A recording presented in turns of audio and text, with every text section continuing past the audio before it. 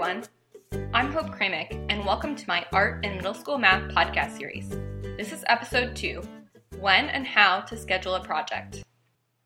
First, since most of the art projects I have taught require the students to show mastery of a variety of skills, from geometric construction to algebraic equation storytelling, I usually assign them as performance assessments at the end or near the end of a unit, sometimes in place of a regular test or quiz. Next, some of the students, especially economically disadvantaged ones, may not have the required materials or support at home to complete the projects after school. I always make sure students have enough class time to complete the project.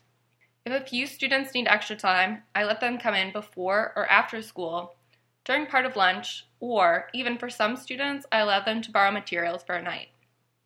In addition, most projects do take a few days to complete, as they generally include a planning process, solving mathematical problems, or measuring figures, recording that data, and creating the final draft.